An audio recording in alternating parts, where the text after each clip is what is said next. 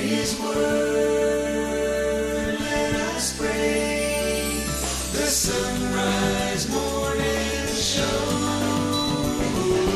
Can't wait to start your day. It is Monday, the 5th of February. It is the feast of St. Agatha of Sicily. Let's pray for her intercession today in the name of the Father, and the Son, and the Holy Spirit. Lord, have mercy on the poor and powerless. May you, O Christ, be their defense. We pray for the threatened and frightened, that you, O Christ, may be their protection. We pray for the convinced and the courageous, that you, O Christ, may be their guardian. God, the Father of mercies, you strengthened St. Agatha to bear torture and death, rather than to forsake your Son, to whom her life was pledged. May she plead our cause before you, for she knew how to please you both in her consecration to virginity and in her courage in the face of martyrdom. We ask this through Christ our Lord. Glory to the Father, and to the Son, and to the Holy Spirit, as it was in the beginning, is now, and ever shall be, world without end. Amen. It is a better way to start a Monday morning. Happy Feast of St. Agatha. I bet you there's a few Agathas out there listening today. Happy name day. I'm Matt Swaim. Anna Mitchell has news. Paul Lockman at the controls. Travis has a video feed. It is up and running at sunrisemorningshow.com. If you click to the show notes, you can watch it on your platform of choice for free. You don't have to pay cable fees or anything. Up this hour, Kevin Schmiesing has a look at This Week in Catholic History. We'll check out some Lenten resources from our Sunday Visitor with Father Patrick Briscoe, because, yes, Lent is fast approaching.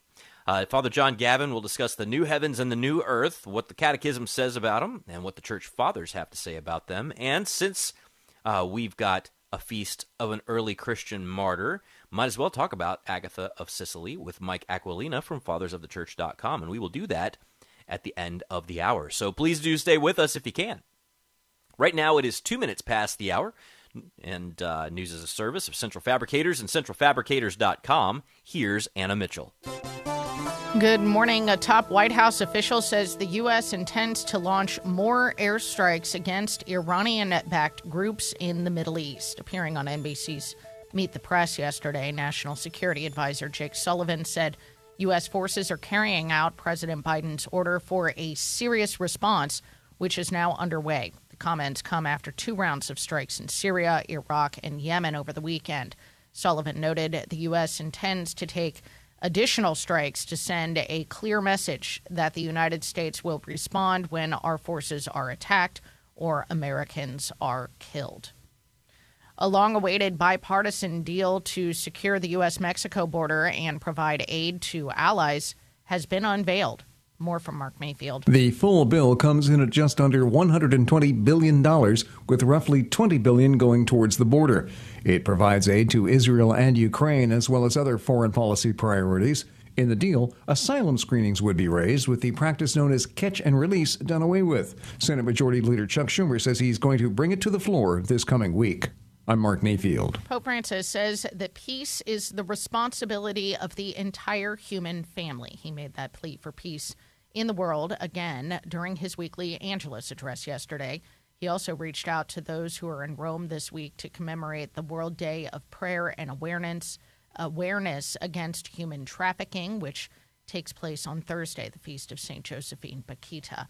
The Holy Father said many young people are, quote, deceived with false promises and then subjected to exploitation and abuse. He called human trafficking a dramatic global phenomenon. The Holy Father has sent a message to a conference in Abu Dhabi that's marking the 5th anniversary of the document on human fraternity. In his message, the Holy Father focused on the importance of education, dialogue, and intellectual flexibility to achieve peace. From Vatican Radio, Lisa Zingarini reports. In his message, Pope Francis warmly congratulated the organisers for the place and the theme chosen at a time when global fraternity and coexistence face challenges from injustices and wars, which he reiterated are always a defeat for humanity. he emphasized the importance of the Abu Dhabi document becoming a subject of research and reflection in educational institutions to foster new generations committed to peace building and social justice. The message remarked that the first cause of the evil of war is the lack of knowing and understanding others, and underscored the importance of building mutual trust and changing negative perceptions of the other, who is our brother in humanity, to initiate peace processes acceptable for all. Hence the crucial importance of education. Peace without an education based on respect and understanding of others holds no value, the Pope stressed. Pope Francis went on to highlight the importance of taking time to listening to the other and the role of genuine dialogue in understanding different perspectives. Indeed, the lack of listening is the second trap that hinders fraternity, he said. Creating spaces to welcome different opinions is not a waste of time, but a gain in humanity, the Pope insisted. Finally, Pope Francis advocated for an education in intellectual flexibility, aiming to make individuals more flexible, open and fraternal. Bringing his message to a close, the Pope urged participants not to let the dream of fraternity in peace remain confined to words, and encouraged them to embrace dialogue in all its richness, cultivating flexibility and listening to the world. I am Lisa Zengarini. A storm that's been hitting much of California hard is expected to bring dangerous conditions to Orange County and San Diego today and tomorrow. 8 Southern California counties have been placed under a state of emergency with the risk of flooding and high winds. Quaker Oats is expanding its nationwide recall of its granola bars. The company says its Quaker Chewy Dips Llama Rama bars have been added to a list of previously recalled products due to potential salmonella contamination. The affected products bear best before dates of February 10th or 11th, 2024, and were sold in all 50 states. This is the third recall announcement Quaker has made in the last 3 months. And one of the traditionally highest scoring football games, if that's what you can call it, of the season was decided by a goal line stand yesterday. The NFC forced an incomplete pass from Texans quarterback C.J. Stroud on the 3-yard line to secure a 64-59 Pro Bowl flag football victory in Orlando. Seahawks gunslinger Geno Smith paced the NFC with 154 yards on 15 of 21 passing. Cowboys star receiver CeeDee Lamb caught 3 touchdowns, while Lions receiver Amon-Ra St. Brown hauled in 10 balls for 117 yards and a score. It is the second straight season that Eli Manning and the NFC have beaten his brother Peyton and the AFC. You know, those guys are probably having the time of their lives, Eli and Peyton, doing what they're doing now, but you have to think, like, they're picked every year now to coach the greatest players in the league. Do their names ever come up when the coaching carousel goes around? Well, that's a good question. That's a question. Or do they look at that and they say, they can coach flag football, but can they do it? Can they do it for real? I mean, why would you want all of the stress of being a real head coach when you could just have a blast with the best players of the world playing flag football and then just podcasting? Yeah, podcasting and making all kinds of money. Being a peanut gallery somewhere. Advertising. Yeah. Why would you sign on to be an actual broadcaster when you could just do a peanut gallery? Yeah. I think that to myself some mornings, Anna Mitchell. So another big thing over the weekend. Don't you leave me. Well, I am sort of peanut gallery at this point in the show when you finish your news. But I don't know if you got a chance over the weekend to get your throat blessed. Did you? No. Oh, so actually. I was banking on a throat blessing after Mass on Sunday. Yeah. And it didn't happen. It didn't happen. So I went to confession on Saturday morning, and they were finishing up Mass when I got there. Oh, nice. And they were doing the throat blessing, so I was like, hey, we'll get this taken care of. And then it turns out at my own parish on Sunday, they did a throat blessing as well. So I could have gotten doubled up, but I decided to let other people. Because, Anna Mitchell, to be honest, the lines were very long. There were 2 of them. Oh, wow. There were 2 lines, and I thought about it for a second. And I looked at both of them to see which line was shortest. And Anna Mitchell, you know what? They were neck and neck.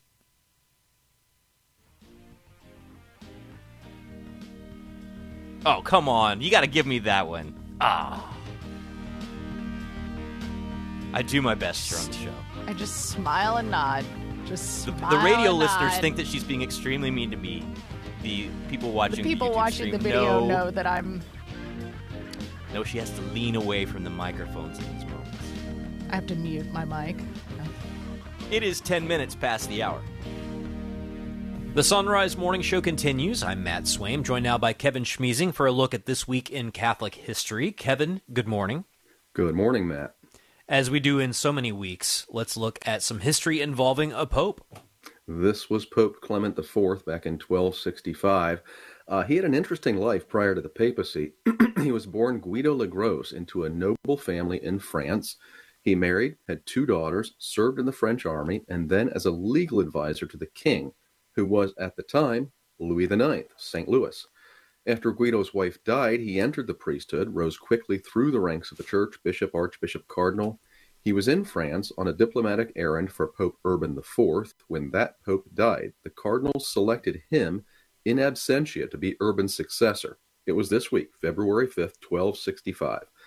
Now Pope Clement IV, he returned to Italy. The election had actually been held in Perugia, and Clement would live in Viterbo due to one of those all-too-common periods of political unrest in Rome. We've talked a lot about that over the years too, Matt. He was reform-minded, as evidenced in his condemnation of nepotism and his warning that prospective suitors hoping to get rich dowries from marrying his daughters would be disappointed. His daughters apparently chose consecrated religious life in any event. Clement was consumed by political affairs in Italy, where rivals were battling for control of the Kingdom of Sicily and Naples. In Rome, he also sponsored a pretty important thinker as papal theologian, St. Thomas Aquinas. After a papacy of 3.5 years, Clement died in 1268. Now, a postscript to the life of Pope Clement IV, the election process after his death was held in Viterbo, and it would last nearly 3 years. In the end, the cardinal electors were locked in their gathering place to compel them to agree to a pope, and this was the beginning of the tradition of the conclave, which is still with us. Pope Clement IV elected this week in 1265. Of course, conclave coming from the Latin conclave, clave meaning key, meaning we're going to lock you in there with a key until you all come out with the Pope. So, yeah, it's fascinating. Well, let's head to the USA for some Catholic history for our next segment. They're known as the Spanish Martyrs of Virginia. They died this week in 1571. Most students of American history think of 1607, the founding of the Jamestown colony, as the point of European contact in Virginia. But in fact, Catholic missionaries were there, albeit briefly, more than 25 years earlier. In the early 1560s, a Spanish expedition to the Chesapeake Bay made contact with native tribes, and one of the natives decided to join the Spanish, return to Spain, and learn European ways. He became known as Don Luis. He was baptized a Catholic, became fluent in Spanish, seems to have been fully assimilated into Spanish culture. At that point, Don Luis offered to guide missionaries back to his people in what is now Virginia. So a group of 7 Jesuits and 1 layman who were based in Florida and led by Father Juan Segura followed Don Luis into the Virginia wilderness in the late summer of 1570. They worked among the Indians for several months with limited success, but soon Don Luis himself abandoned them, seems to have returned to native religion and morality. In early February, Don Luis and his allies ambushed 3 missionaries and killed them.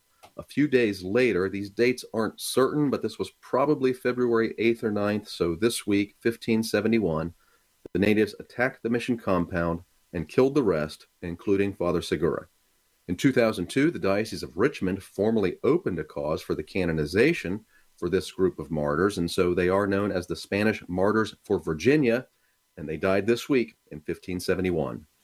Fascinating story. You know, we talk about so many saints in the pipeline for the United States of America, and whenever we do, we have a short list of names we know and a short list of a longer list, rather, of a lot of names that are in the mix. So thanks for bringing our attention to some of those this morning. Kevin, we've got your book, A Catholic Pilgrimage Through American History, linked at sunrisemorningshow.com. Thank you as always. Have a wonderful day. Thank you, Matt. You too. All right. Thank you, Matt. Thank you, Kevin. Let's take a look at weather across the nation. Now, occasional rounds of showers and thunderstorms will fall in Alabama, Georgia, Florida, and South Carolina throughout the day. Otherwise, expect cloudy skies. Historic rainfall amounts are expected in Southern California, where 3 to 6 inches will fall across the coastal valley areas and 6 to 12 for the foothills and mountains. There's also the potential for strong thunderstorm gusts, which could enhance rainfall rates at times. Outside of those thunderstorms, it'll be very breezy to start out the day across California, but winds should calm down by this afternoon. Along the California-Nevada border, heavy snow will continue to pile on all day. Almost 5 to 6 feet of snow will fall at the highest elevations, with winds gusting as high as 90 miles per hour. Heavy snow will also fall at the highest elevations in Washington, Oregon, and Idaho.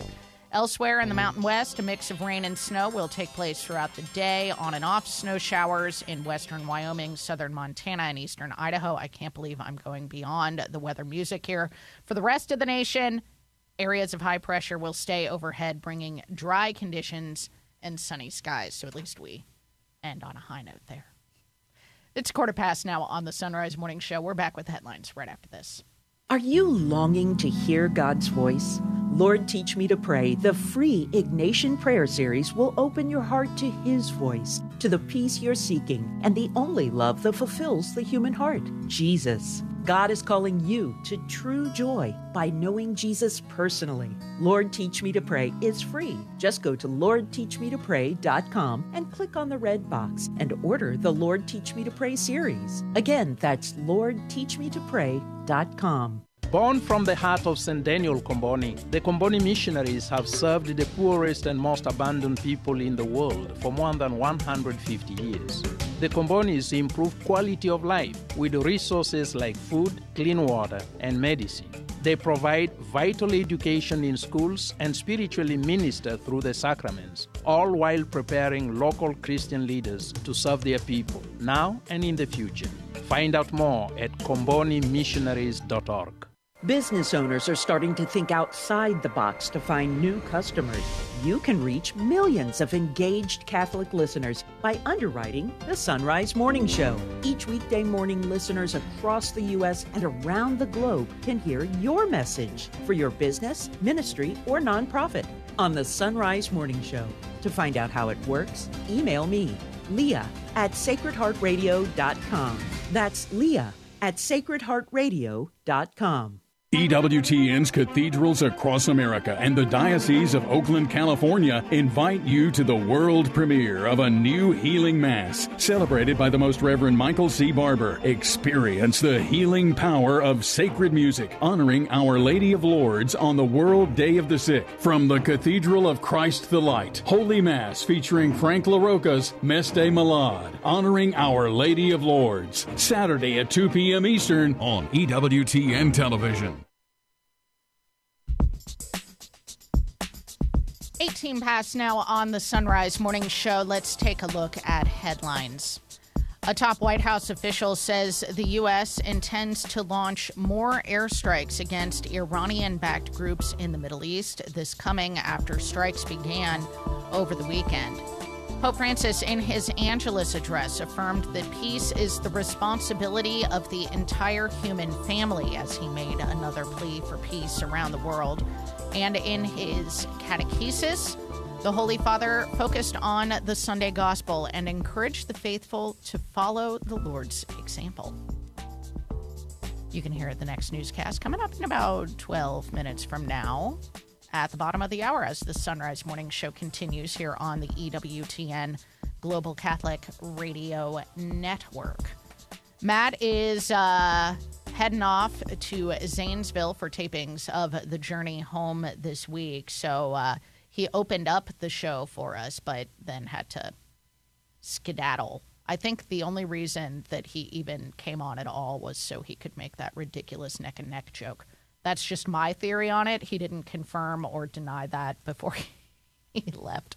But he did open with a prayer for today's feast, the Feast of St. Agatha, and we will be learning a lot more about her from Mike Aquilina at the end of the hour. One of the earliest Christian martyrs, martyred in the middle of the 3rd century, like around 250 A.D., in Sicily, and is the patron saint against breast cancer. So those of you who have survived breast cancer, those of you who are in the midst of fighting breast cancer, please be assured of our prayers for you, especially on this feast of Saint Agatha. But it's kind of amazing. I was just looking through her patronages. She's, of course, best known as the patron saint against breast cancer, also against colic, against earthquakes. There are parts of her story that allude to earthquakes happening at her death. She is the patron saint against fire, against natural disasters, against sterility, against volcanic eruptions. Then, patron saint of bell founders. I don't even know what a bell founder is, but that's kind of cool. Patron saint of jewelers, patron saint of martyrs. Did you know that there was a patron saint of martyrs? That's so cool that this particular martyrdom, so important in the history of the church, that she would be invoked as the patron of all martyrs. Saint Agatha, pray for us. It's 21 minutes past the hour. Are starting to think outside the box to find new customers. You can reach millions of engaged Catholic listeners by underwriting the Sunrise Morning Show. Each weekday morning, listeners across the U.S. and around the globe can hear your message for your business, ministry, or nonprofit on the Sunrise Morning Show. To find out how it works, email me, Leah@sacredheartradio.com. That's Leah@sacredheartradio.com. Have you subscribed to get the Sunrise Morning show notes? When you subscribe, the show notes arrive in your inbox weekday mornings with the list of featured guests, books, articles, and websites we'll discuss. And then you'll also get the podcast with markers to quickly find and hear an interview again, or to see the Sunrise Morning Show on video. So to know when your favorite guests are on, go to sunrisemorningshow.com and click subscribe. The Baltimore Catechism asks, why do we receive the gift of piety? We receive the gift of piety to make us love God as Father and to obey Him because we love Him. In the temporal world, we need the gift of piety in order to love our parents. We are pious when we respect them and obey them. In the eternal world, we need the gift of piety to help us love God, not just God in the abstract, but God as Father, the one who gave birth to us in baptism, and the one who unites us to His Son through our redemptive adoption.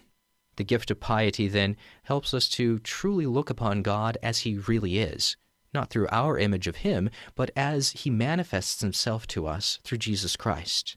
Come, Holy Spirit, fill my heart with the gift of piety. Help me to obey the Father because I love Him and because He loves me. Reflecting on the Baltimore Catechism, I'm Dominican Father Ezra Sullivan.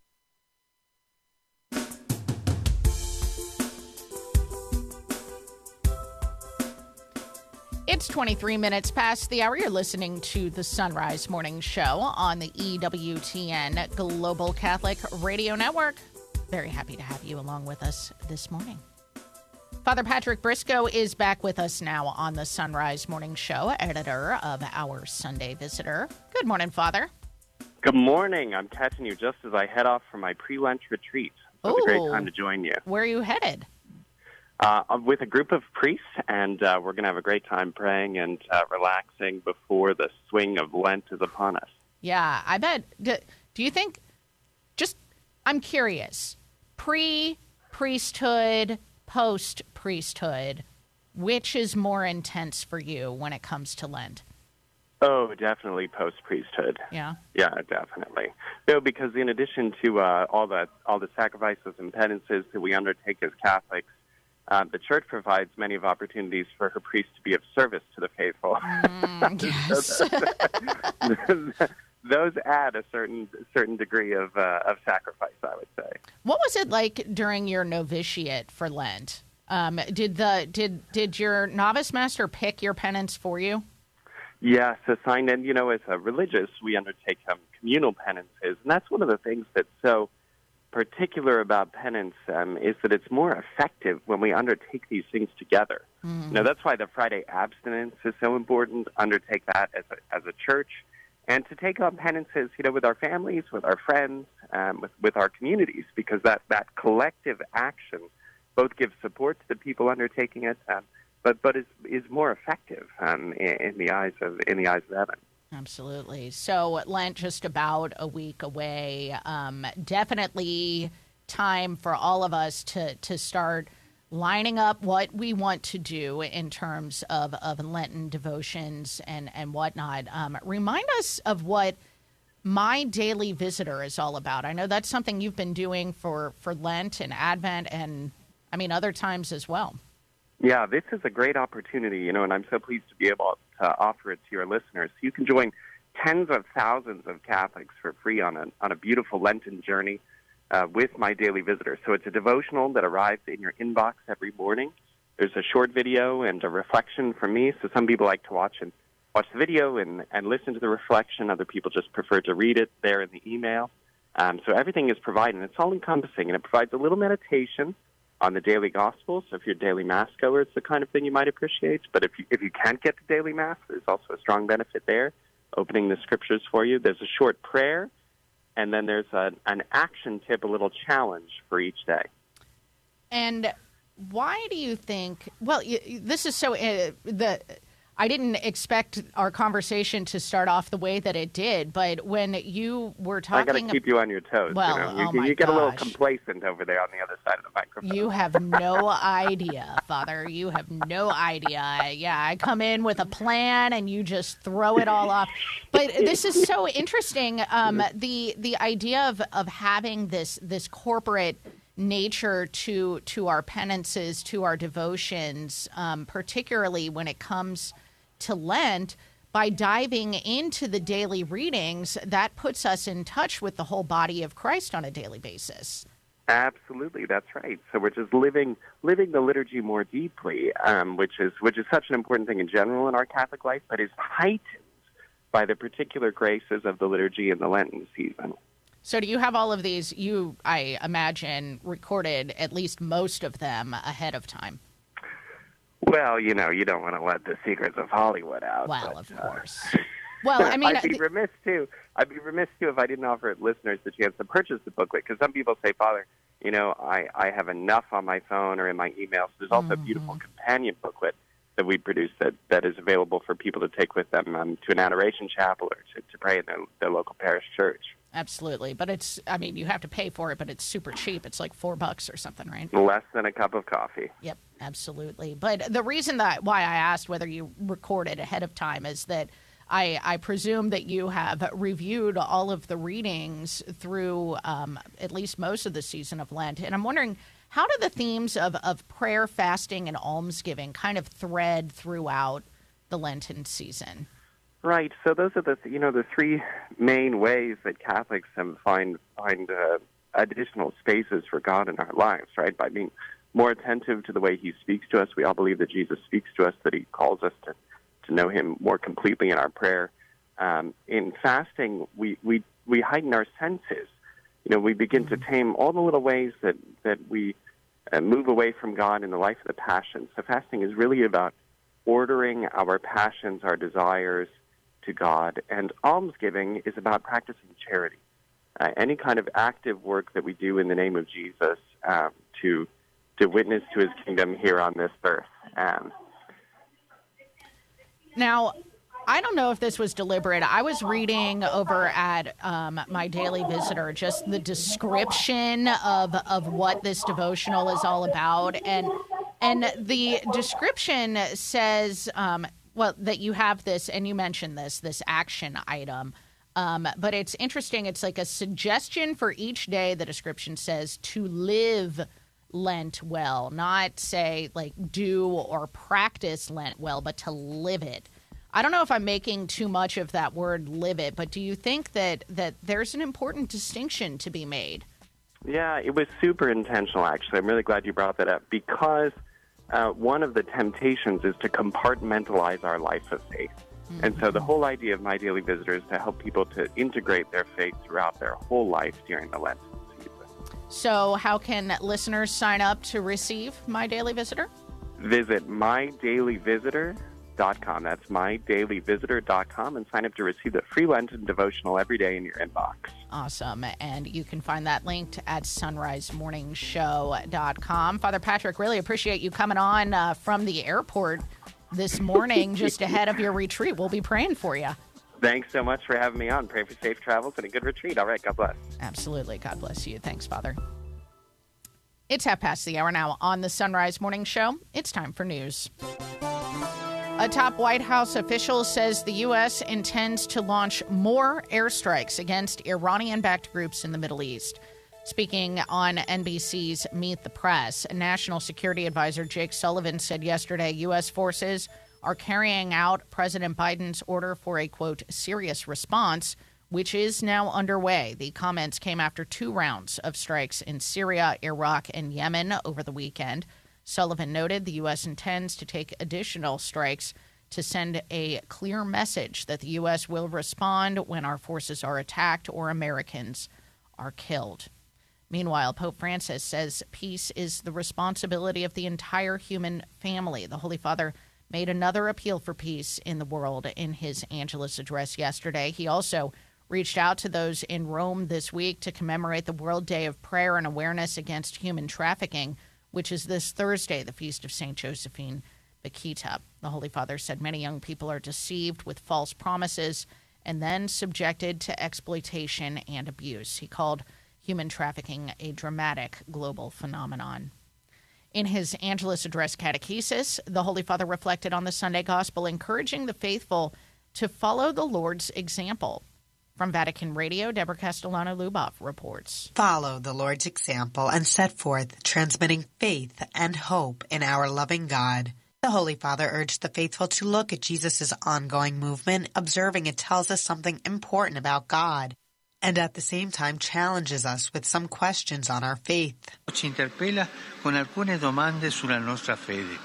Jesus, the Pope went on to say, goes toward wounded humanity and shows us the face of the Father. While some, the Pope observed, still may perceive somewhat of a distant God, on the contrary, he says, the Gospel lets us see that Jesus, after teaching in the synagogue, goes out so that the word he has preached may reach, touch, and heal people. By doing this, the Pope said, Jesus reveals to us that God is not a detached master who speaks to us from on high. On the contrary, he is a Father filled with love, who makes himself close to us, who visits our homes. È un padre pieno di amore che si fa vicino. We might ask ourselves, Pope Francis suggested, have we discovered the face of God as the Father of mercy? Or do we believe and proclaim a cold and distant God? Do we pray just to feel at peace? Or does the word we listen to and preach make us go out like Jesus toward others to spread God's consolation? Let us look, Pope Francis urged, at Jesus' journeying and remind ourselves that our first spiritual task is this, to abandon the God we think we know and to convert every day to the God Jesus presents to us in the Gospel, the Father of love and compassion. Vicinanza, compassione e tenerezza. Questo è l'atteggiamento di Dio. I'm Deborah Castellano-Lubov. A long-awaited bipartisan deal to secure the U.S.-Mexico border and provide aid to Ukraine has been unveiled. The full bill totals just under $120 billion, with roughly $20 billion going towards the border. It provides aid to Israel and Ukraine, as well as other foreign policy priorities. In the deal, asylum screenings would be raised, with the practice known as catch and release done away with. Senate Majority Leader Chuck Schumer said he would be bringing it to the floor this week. A storm that's been hitting much of California hard is expected to bring dangerous conditions to Orange County and San Diego today and tomorrow. 8 Southern California counties have been placed under a state of emergency with the risk of flooding and high winds. The National Weather Service called yesterday one of the most dramatic weather days in recent memory. Nearly 700,000 customers were without power across the state as of early this morning. Former President Trump says it'll be a little while before he selects a running mate, but did mention some names. Mark Mayfield reports. Speaking on Fox Sunday Morning Futures, Trump said he talks to everybody and has a lot of good people in mind. He singled out South Carolina Senator and former GOP presidential candidate Tim Scott, saying he told Scott he's a much better candidate for Trump than he was for himself. Trump said he also likes South Dakota Governor Kristi Noem, who he said commented publicly she would never run against him because she could never beat him. Despite reports that the Trump campaign reached out to Robert F. Kennedy Jr., Trump said it never happened. I'm Mark Mayfield. That's the news. You're listening to the Sunrise Morning Show on EWTN Radio. It's 35. The Sunrise Morning Show. Business owners are starting to think outside the box to find new customers. You can reach millions of engaged Catholic listeners by underwriting the Sunrise Morning Show. Each weekday morning, listeners across the U.S. and around the globe can hear your message for your business, ministry, or nonprofit on the Sunrise Morning Show. To find out how it works, email me, Leah@sacredheartradio.com. That's Leah@sacredheartradio.com. If the cold winter mornings make you want to stay in bed, it's time to get some Mystic Monk coffee or tea to help make kicking off the covers a little easier. And when you head to their site by clicking the link at sunrisemorningshow.com, you earn us a commission on your purchase without spending anything extra. While you're at our site, be sure to check out our online store where you can buy Sunrise Morning Show mugs and travel mugs. Get a mug and link to Mystic Monk Coffee at sonrisemorningshow.com. That's sunrisemorningshow.com. This is Every Day with St. Francis de Sales. The truly patient person bears up equally under ignominious tribulations and those that are honorable. To be despised, criticized, or accused by evil men is something that a courageous man does not mind. But it takes a lot of virtue to accept being criticized and badly treated by good people, by our relatives and friends. I have often said that he who is not humble is not chaste. I say this because God is accustomed to allow the proud to fall into the most heinous sins, to teach them a lesson, and to correct spiritual pride. For Sacred Heart Radio, this is Father Chris Armstrong.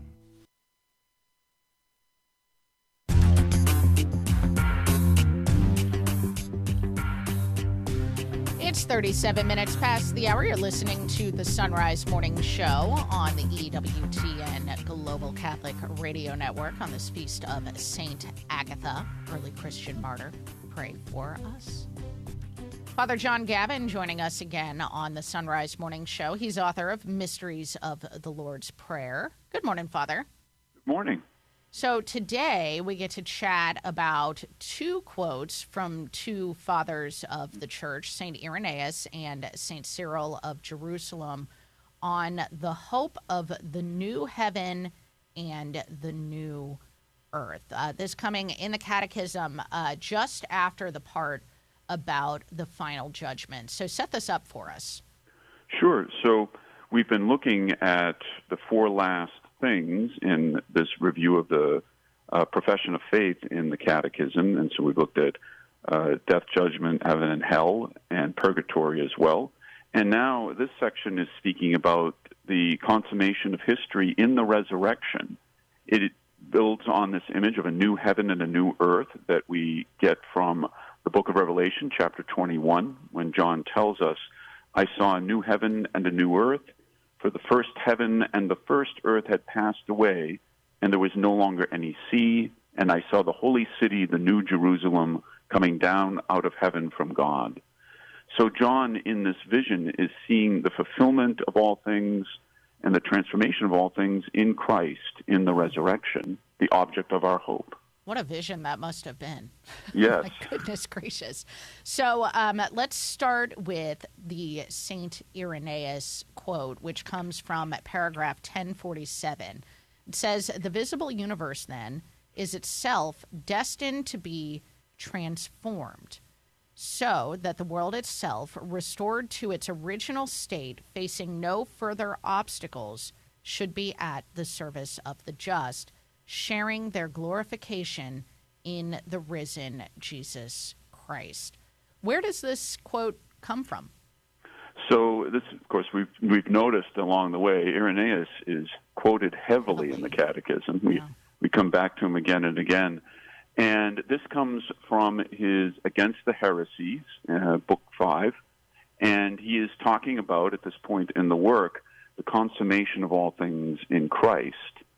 And as we heard in that passage, it especially, St. Irenaeus focuses on the resurrection, but the restoration of creation itself. That what this idea of the new heaven and the new earth suggests to us is not only are we speaking about the resurrection of humanity, but also something new in creation itself, that God draws all things into this great gift that we receive in Christ. In fact, in the same section, St. Irenaeus goes on, it's not only a restoration of creation to its unfallen state, but an elevation and transformation. He says later in the passage, but when this present fashion of things passes away, and man has been renewed and flourishes in an incorruptible state, so as to preclude the possibility of becoming old, then there shall be a new heaven and a new earth, in which the new man shall remain continually always holding fresh converse with God. And he centers it on this union with God, this eternal relationship with God, body and soul, in this new heaven and this new earth. Well, this is so fascinating. The idea, what stood out to me in this quote, talking about the world itself restored to its original state. And you think about that in terms of humankind, of course, and you think about Adam and Eve before the fall. But what is so cool, I guess, so mystifying, like just what was that like? Creation before the fall. I mean, St. Paul talks about this, right? That creation is groaning in anticipation for this day. Right. In fact, that passage, Romans 8, is quoted also in this section of the Catechism, that the fathers speak much about how, and this is a mystery, we don't know how exactly this will be, but that all of creation in some way will be participating in resurrected humanity. I mean, because we are both body and spirit, we will draw the corporeal, the material, into this great celebration in the Lord. And it is a mystery, but they also emphasize throughout, this is going to be something new, and it will be God's recreation and elevation, not ours. Because it's not just, as he says here, an extension of this way of being, right? Just going on and on, like so much of science promises us will have, but rather this is something completely new in this participation and intimacy with God. Wow. Well, let's get to the St. Cyril quote so that we, don't shortchange him. So this is paragraph 1050. When we have spread on earth the fruits of our nature and our enterprise, according to the command of the Lord and in his Spirit, we will find them once again cleansed this time from stain of sin, illuminated and transfigured when Christ presents to his Father an eternal and universal kingdom. God will then be all in eternal life. And now the quote from St. Cyril, true and subsistent life consists in this: the Father, through the Son and in the Holy Spirit, pouring out his heavenly gifts on all things without exception. Thanks to his mercy, we too, men that we are, have received the inalienable promise of eternal life. Talk about where this quote comes from. So this comes from a collection of catechetical lectures, preparation for those who are going to receive the sacrament of baptism by Cyril, who was bishop in Jerusalem at the end of the 4th century.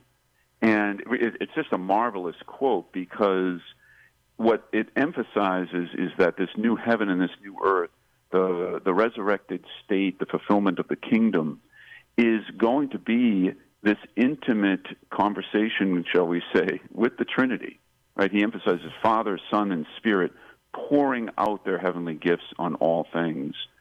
That the focus is becoming part of this intimate union of Father, Son, and Spirit will be our gift individually and as a community in the new formation of this new heaven and this new earth. Well, and it also hits home the point that I forget where I was reading it in this section of the Catechism, which paragraph it was, but talking about the importance of our working for justice here on earth, but knowing that our work is not what is going to bring about this new heaven and earth. And this stresses, of course, that it is the Father, the Son, and the Holy Spirit who are doing that. Absolutely. It then takes away that idea that we somehow can bring about the kingdom with our own efforts, our knowledge, our skills, our science. We can look at history and know that we have not come anywhere near that. In the end, really, it's the outpouring of the gifts of Father, Son, and Spirit that will bring about the kingdom. Yes, we work for justice, but the reality is we are wholly dependent on God. And what will be brought about is not just a natural kingdom, but this great gift of sharing in God's divine life. Well, we work for justice because we have God's life in us. How can we not work for justice? Absolutely. And when we see each and every person made in the image and likeness of God, we must respond rightly as our Lord did in healing, preaching the gospel, and bringing all to the life that he offers. A really beautiful section in the Catechism on the hope of the new heaven and the new earth in paragraphs 1042 through 1050, if you'd like to go read it for yourself. Some really mind-blowing things in this section of the Catechism, that is for sure. We've been talking about them with Father John Gavin, and you can find his book, Mysteries of the Lord's Prayer, linked at sunrisemorningshow.com. Father, thank you. Thank you, and God bless. You too, Father. Thank you very much.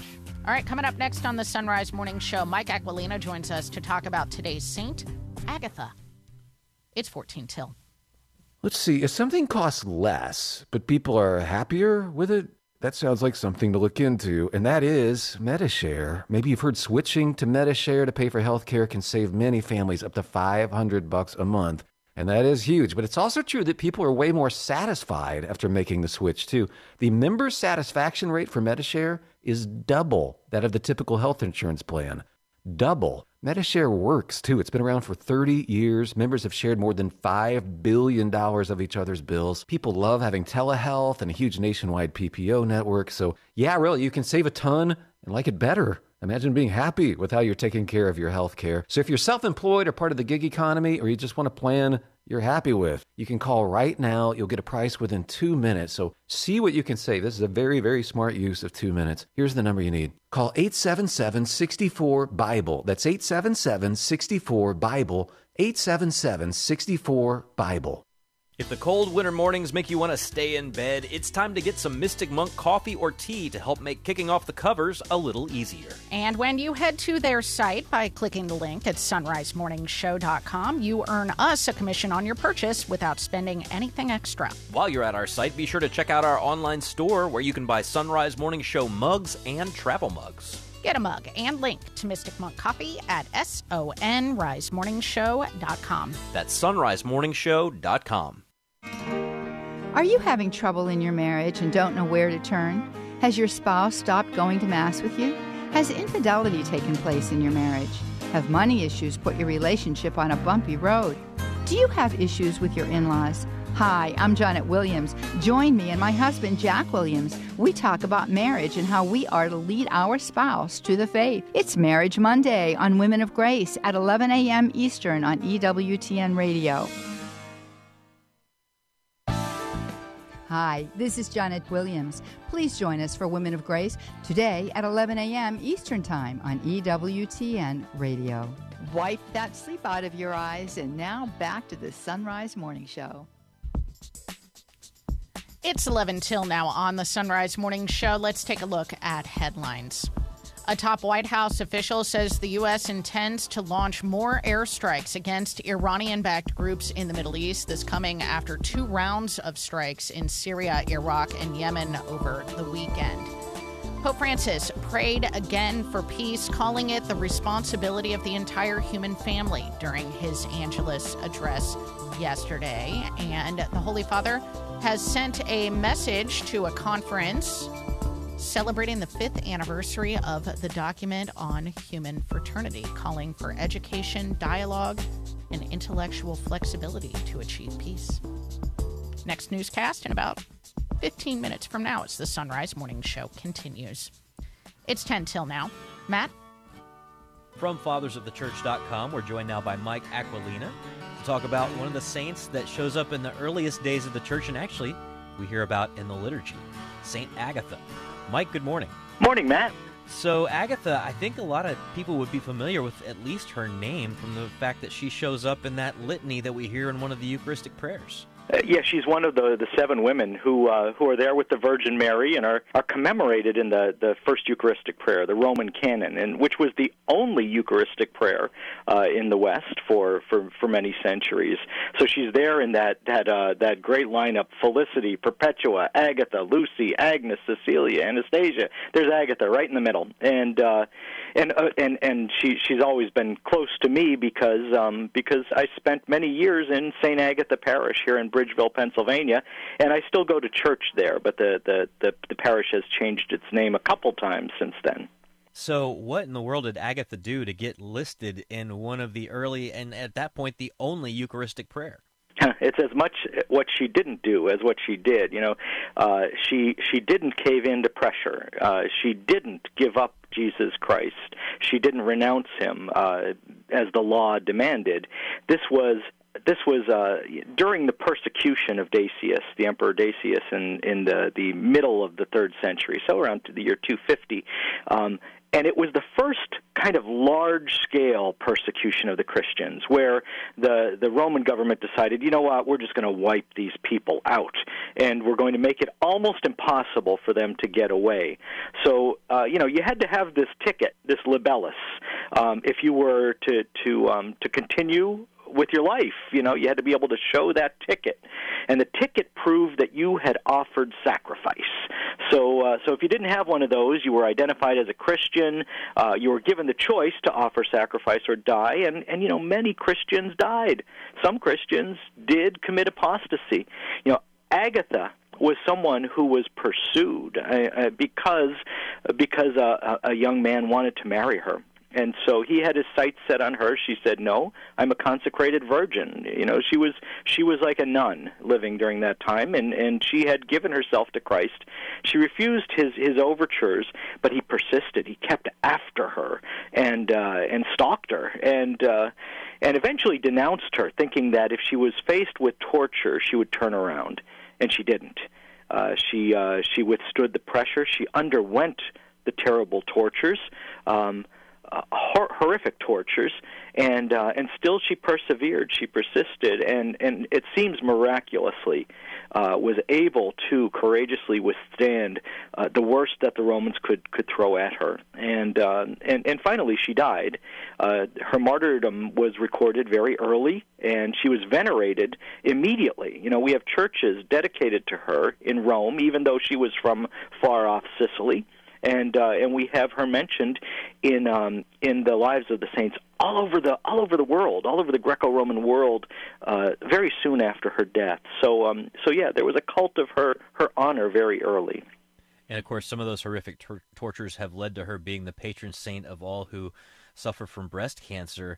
But I want to go back to that idea of her being in that Eucharistic prayer to begin with. You and I and all of our listeners are very modern people here in the 21st century. But how would it have sounded to the Greco-Roman world to hear the names of Agatha and a bunch of other women proclaimed as heroes and models before the assembly? Well, you may be the first human being to call me a very modern person. Well, I mean, by comparison. but you're pointing out something very important, that in that world, in the world of Roman domination, women counted for nothing. They really didn't have any rights. They were treated as perpetual children. They were not able to give testimony in a court of law. All of the Roman epics are about male heroes, and the males were warriors who eviscerated the vanquished. So they have a certain caste to them. What's interesting about Christianity is that so many of its epic heroes from those early centuries were women. It seemed to turn the Roman ideas on their head, and the Romans noticed this and mocked the Christians for it. But the Christian women were able to show this amazing courage, more than manly courage, and be the kind of models of fortitude that the pagans, the Greco-Roman pagans, were not seeing among their men. So we have very early all of these saints whom we still remember today in the first Eucharistic prayer. We have others like Blandina, who were renowned for their courage and their endurance through torture. This is a sea change. This is a vast cultural change. As soon as Christianity becomes dominant, then, we see women coming to the forefront, founding new institutions like the hospital, like the almshouse, like the orphanage, all of these things to take care of the downtrodden. So the epic heroes of Christianity were heroes not of murder, not of slaughter, but of charity. And so many of them were women. Yeah, it's pretty incredible just to look back and see the model of someone like St. Agatha or St. Agnes, who we just celebrated, or Lucy, or some of the others that make it into that same prayer. That these are not, these are young women, I think, is the other thing, that these are not, older, wizened grandmothers who have, lived this long life of, visible faith and raised many people in it. These are women who are, they're young. Yes, and they're giving everything to Jesus. We are capable of that kind of love. We're capable of it at every age, and that's what they teach us even today. Well, Mike, I'm sorry I called you modern earlier. By that, I only meant that you have indoor plumbing. But if our listeners want to connect with you, where do they go? FathersOfTheChurch.com. And you can find FathersOfTheChurch.com linked at SunriseMorningShow.com. Thank you, Mike. Thank you, Matt. We got another hour of the Sunrise Morning Show up next for most of our listeners here on EWTN Radio. Hope you can stay with us.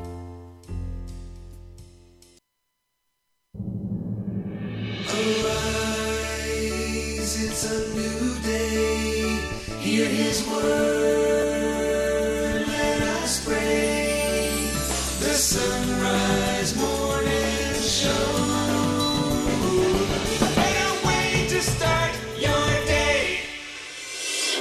We're continuing our way on this Monday, February the 5th, the Feast of St. Agatha. Christ is the spouse and crowning glory of virgins. Let us praise him with joy in our voices and pray to him with sincerity in our hearts, in the name of the Father, and the Son, and the Holy Spirit. Amen. Jesus, crown of virgins, hear us. Christ, the holy virgins loved you as their one true spouse. Grant that nothing may separate us from your love. You crowned Mary, your mother, Queen of Virgins. Through her intercession, let us continually serve you with pure hearts. Your handmaids were always careful to love you with whole and undivided attention, that they might be holy in body and spirit.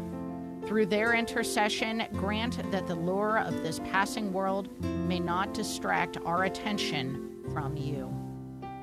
Lord, let your forgiveness be won for us by the pleading of St. Agatha, who found favor with you by her chastity and by her courage in suffering death for the gospel. Grant this through our Lord Jesus Christ, your Son, who lives and reigns with you in the Holy Spirit, God forever and ever. Amen.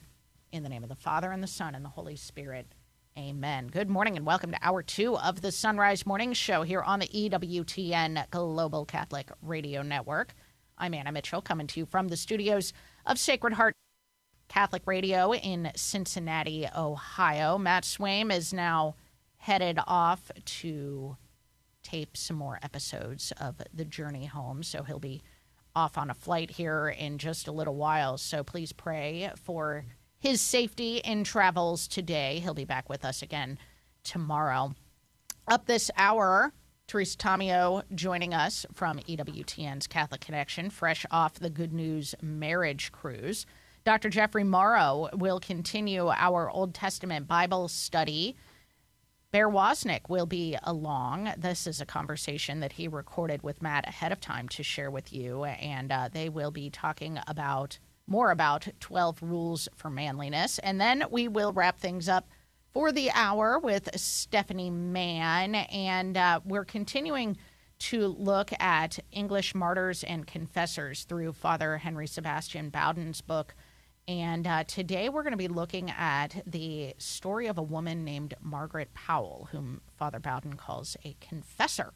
So, hope you can stick around for the entire hour ahead. Right now it's 3 minutes past. News is a service of Central Fabricators and centralfabricators.com. More retaliatory airstrikes are expected as the U.S. and U.K. target Houthi rebels in Yemen. Pentagon officials say the latest airstrikes hit 36 sites, including underground weapons facilities, in response to attacks on commercial ships in the Red Sea. Appearing on NBC's Meet the Press, National Security Advisor Jake Sullivan said U.S. forces are carrying out President Biden's order for a, quote, serious response, which is now underway. Meanwhile, in Washington, a long-awaited bipartisan deal to secure the U.S.-Mexico border and provide aid to allies has been unveiled. More from Mark Mayfield. The full bill comes in at just under $120 billion, with roughly $20 billion going towards the border. It provides aid to Israel and Ukraine, as well as other foreign policy priorities. In the deal, asylum screenings would be raised, with the practice known as catch and release done away with. Senate Majority Leader Chuck Schumer says he's going to bring it to the floor this coming week. I'm Mark Mayfield. Pope Francis says that peace is the responsibility of the entire human family. He made another appeal for peace around the world during his Angelus address yesterday. He also reached out to those in Rome this week to commemorate the World Day of Prayer and Awareness Against Human Trafficking this Thursday, the feast of St. Josephine Bakhita. Pope Francis said many young people are deceived with false promises and then subjected to exploitation and abuse. The Holy Father has also sent a message to a conference in Abu Dhabi marking the 5th anniversary of the document on human fraternity, which he signed. In the message, the Holy Father focused on the importance of education, dialogue, and intellectual flexibility to achieve peace. From Vatican Radio, Lisa Zingarini reports. In his message, Pope Francis warmly congratulated the organisers for the place and the theme chosen at a time when global fraternity and coexistence face challenges from injustices and wars, which he reiterated are always a defeat for humanity. He emphasized the importance of the Abu Dhabi document becoming a subject of research and reflection in educational institutions to foster new generations committed to peace building and social justice. The message remarked that the first cause of the evil of war is the lack of knowing and understanding others, and underscored the importance of building mutual trust and changing negative perceptions of the other, who is our brother in humanity, to initiate peace processes acceptable for all, hence the crucial importance of education. Peace without an education based on respect and understanding of others holds no value, the Pope stressed. Pope Francis went on to highlight the importance of taking time to listening to the other and the role of genuine dialogue in understanding different perspectives. Indeed, the lack of listening is the second trap that hinders fraternity, he said. Creating spaces to welcome different opinions is not a waste of time, but a gain in humanity, the Pope insisted. Finally, Pope Francis advocated for an education in intellectual flexibility, aiming to make individuals more flexible, open and fraternal. Bringing his message to a close, the Pope urged participants not to let the dream of fraternity in peace remain confined to words, and encouraged them to embrace dialogue in all its richness, cultivating flexibility and listening to the world. I am Lisa Zingarini. Vice President Kamala Harris is heading to Savannah tomorrow to continue her pro-abortion tour. Harris is scheduled to make an appearance in the city tomorrow to speak about abortion in a post-Roe world. The White House says this will be the third stop on the so-called Fight for Reproductive Freedom tour.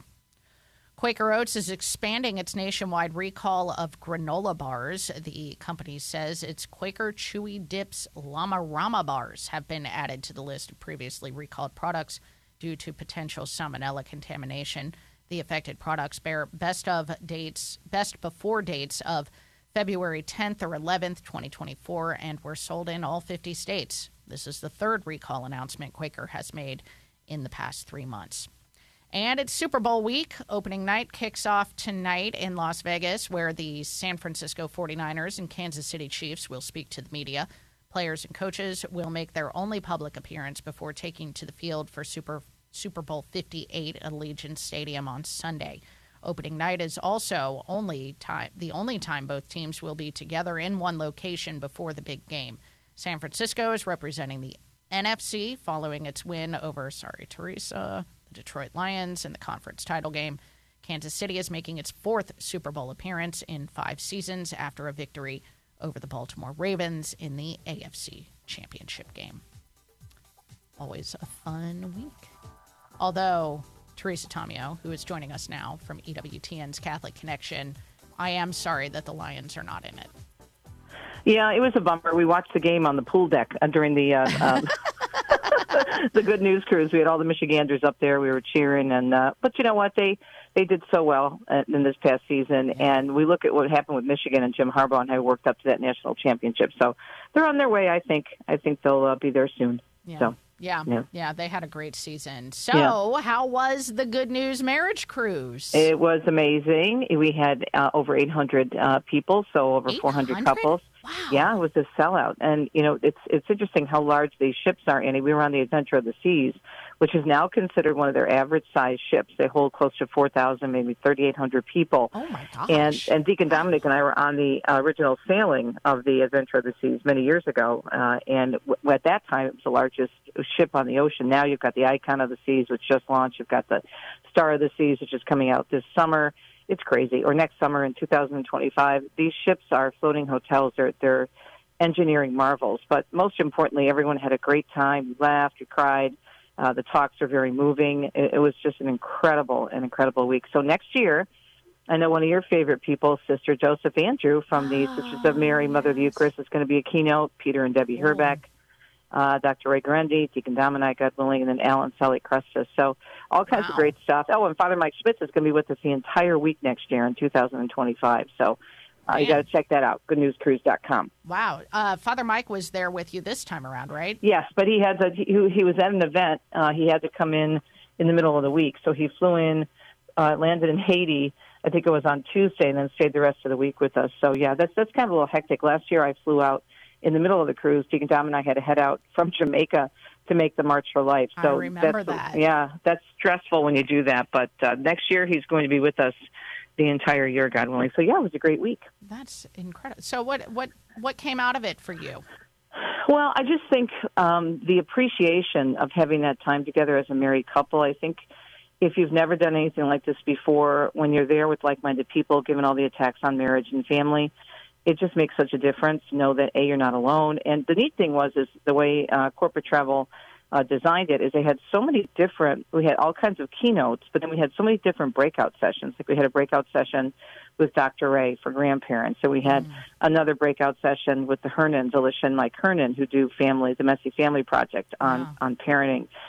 So there are a lot of neat different breakouts. And we had a wine tasting with me and Dom and a beer tasting with Father Joe Krupp. So there are a lot of specialty events in addition to the keynotes. And it was kind of like as we've called it, a festival atmosphere where you can't possibly go to everything, but you get to tailor make it to what you're interested in. So I think mainly people appreciating the effort that went into it and just having a lot of fun. The last night we always do a closing dance party, and we posted pictures on Facebook. Of that, no doubt. Right, the dancing queen and the cruise queen. So I got everybody out there doing the line dancing, and the dance floor was packed. I mean, it was so fun. I stood up in the back and took a big picture, a wide shot, and I don't think there was one person except me taking pictures that wasn't on the dance floor. So fun, faith-filled week. And then we're going into Marriage Week, which starts on Wednesday, February 7th. Oh, I'm looking at the picture now. I just pulled up Facebook.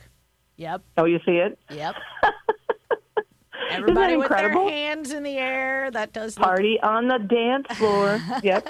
Well, I remember you just, leading the dancing at my wedding reception 10 years ago. So I can only imagine that you've gotten better at it. But you mentioned that it's National Marriage Week coming up. Yeah. Kind of an interesting year for this, isn't it? Because, it's always kind of in conjunction with Valentine's Day, which makes a lot of sense. But Valentine's Day this year is Ash Wednesday.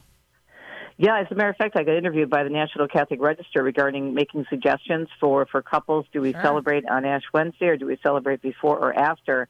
And I was saying that this year we'll be celebrating after for me and Deacon Dom, because we're going to be emceeing the World Marriage Day dinner, and they're doing it a week after, because normally it's on Sunday, the Sunday closest to Valentine's Day. So that would be technically on the books. The day World Marriage Day is February 11th, but we're going to have our World Marriage Day dinner in the Archdiocese of Detroit on the 18th, because February 11th is the Super Bowl. So we realized that despite the fact that the Lions didn't get in it, we realized that a lot of people are still interested in the game. So we're going to be celebrating Valentine's Day and World Marriage Day in Detroit, in our area, on February 18th. So maybe doing something outside of Valentine's Day, going to dinner the week before, the week after, or maybe using Valentine's Day, because it is Ash Wednesday, just to spend some really special prayer and couple time together. Yeah, go to Mass together. It's always a great way to celebrate your marriage, for sure, is to go and celebrate the Eucharist. Yep, and the theme this year is Love Beyond Words. So USCCB has a great website, foryourmarriage.org, so I'd ask people to check that out. And then if you just wanted to take a look at World Marriage Day and look that up, that was actually something that was blessed many, many years ago by John Paul II, of course, now Pope St. John Paul II. It's a way to recognize marriage, especially with everything that's going on in terms of the attacks on marriage, as it is, with between one man and one woman, as God ordained it. So, great week. Teresa, why is this such a big deal for you, advocating for marriage? Well, because by practical, reasoning, and it's unbelievable. Deacon Dom and I just celebrated 40 years of marriage. I mean, our whole testimony and journey is built around the fact that God saved our marriage when it didn't seem like it was even possible to save, and we shared our testimony on the ship. We did our reversion story and tied it in with a favorite song of ours by Stephen Curtis Chapman called Remember to Remember, encouraging people to remember both the good times and the bad and see how God was there with you. And so we know that there's help available, and we want to let people know that it's not hopeless. So, yeah, it's a big part of our ministry. And we do this not only for regular retreats, Annie, but we're really passionate about sharing it with diaconate couples, because believe it or not, some diaconate couples are really struggling, because when you first get into ministry, there's a lot of pressure to do everything, and that causes a lot of problems in the marriage. So, yeah, it means a lot to us, and we love doing it and just love seeing. And people are so gracious for EWTN and Catholic Radio. They stop us all the time and thank us for what we do, and not just Ave Maria Radio and my program, but your program and overall EWTN. Really appreciate the network and what it gives to us. It's so important, because it's kind of it's a lifeline for so many people. Yeah, so glad to hear it. So glad to hear it, and so grateful that we get to be a part of that whole lineup on EWTN. Speaking of which, when are you back on the show, T? Tomorrow. Sherry Brownrigg is filling in for me today, because I'll be on a plane while she's on the air. So we're heading out to the airport shortly, and God willing, be back on the air tomorrow. I call her Aunt Sherry. Auntie Sherry. Auntie Sherry, just like my kids call you Auntie T and Auntie Sherry. Exactly, exactly. Well, we'll look forward to tuning in to Sherry today, and look forward to having you back on the show tomorrow. Okay, T. sweetie. Thank you so much. Get your boogie shoes on. Yeah, man. You got it. Okay. You All got right. it. Ciao, Have a ciao. good day. Bye-bye. Safe travels. All right, 16 past. We're back with headlines right after this. Support is from Solidarity Health Share. Do you have an insurance plan that pays for everything, even things that violate your beliefs? Have you ever felt there has to be a better way, but didn't know you had any options? If you answered yes, I've got some good news for you. There is a better way, and a more affordable way. Solidarity HealthShare can save you hundreds of dollars each month while actually supporting your beliefs. Because the best news is that Solidarity HealthShare costs a whole lot less than insurance. It's time to jump in and put your money where your faith is and put some money back into your wallet at the same time. Join Solidarity HealthShare, a faith-based healthcare sharing community. Prices start as low as $384 a month for families. Call to see how much you can save. 844-334-3245. That's 844-334-3245. Solidarity HealthShare. 844-334-3245.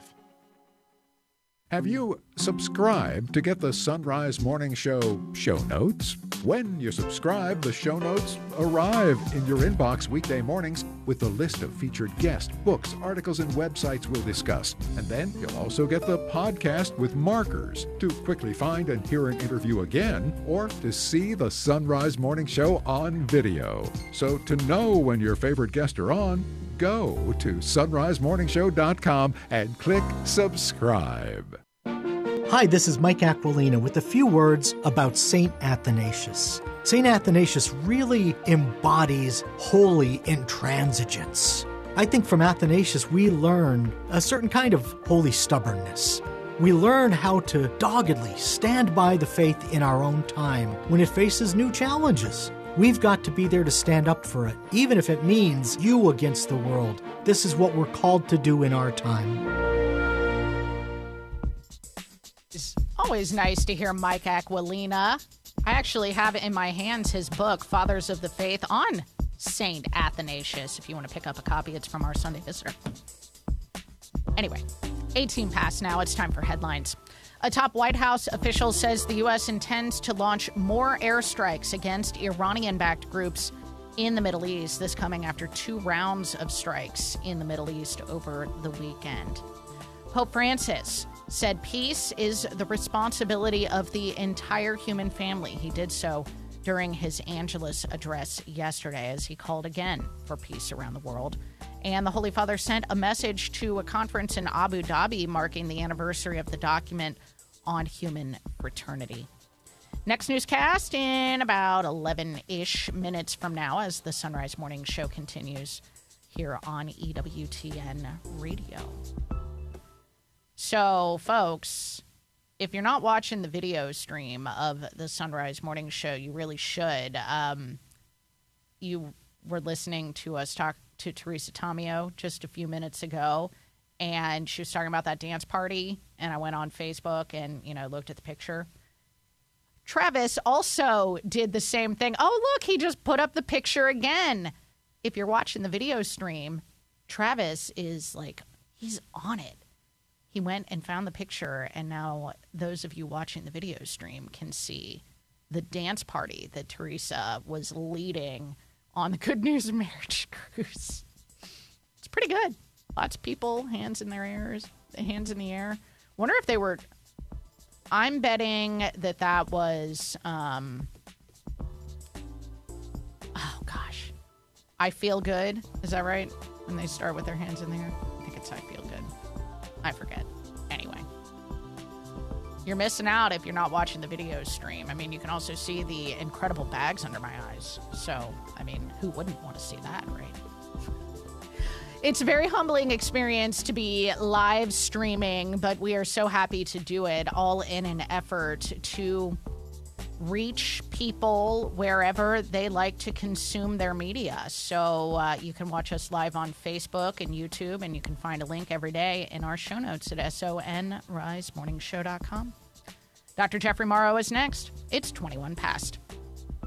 Subscribe to get the Sunrise Morning Show show notes. When you subscribe, the show notes arrive in your inbox weekday mornings with the list of featured guests, books, articles, and websites we'll discuss. And then you'll also get the podcast with markers to quickly find and hear an interview again, or to see the Sunrise Morning Show on video. So to know when your favorite guests are on, go to sunrisemorningshow.com and click subscribe. Business owners are starting to think outside the box to find new customers.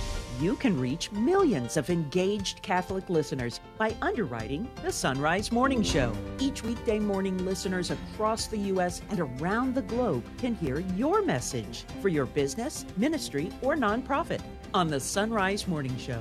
To find out how it works, email me, Leah@sacredheartradio.com. That's Leah@sacredheartradio.com. Accept, O Lord, this appeal for pardon wrung from our afflicted and repentant souls. We ask pardon, O Divine Heart, for public scandals and evil living, for all who corrupt thy little ones, for crimes in families, the sins of parents and children. We ask pardon, O Divine Heart, for those who traffic in public crime, for those who lead and lure souls to eternal damnation by riches and corrupt literature, for those who excite evil passions by immodest fashions. We ask pardon, O Divine Heart, for all attacks against our Holy Father the Pope, for all organized disobedience against Holy Mother the Church, for all weak and straying souls, for sinners who resist grace, for all abuse of the sacraments, or any outrage against the Holy Eucharist. Amen.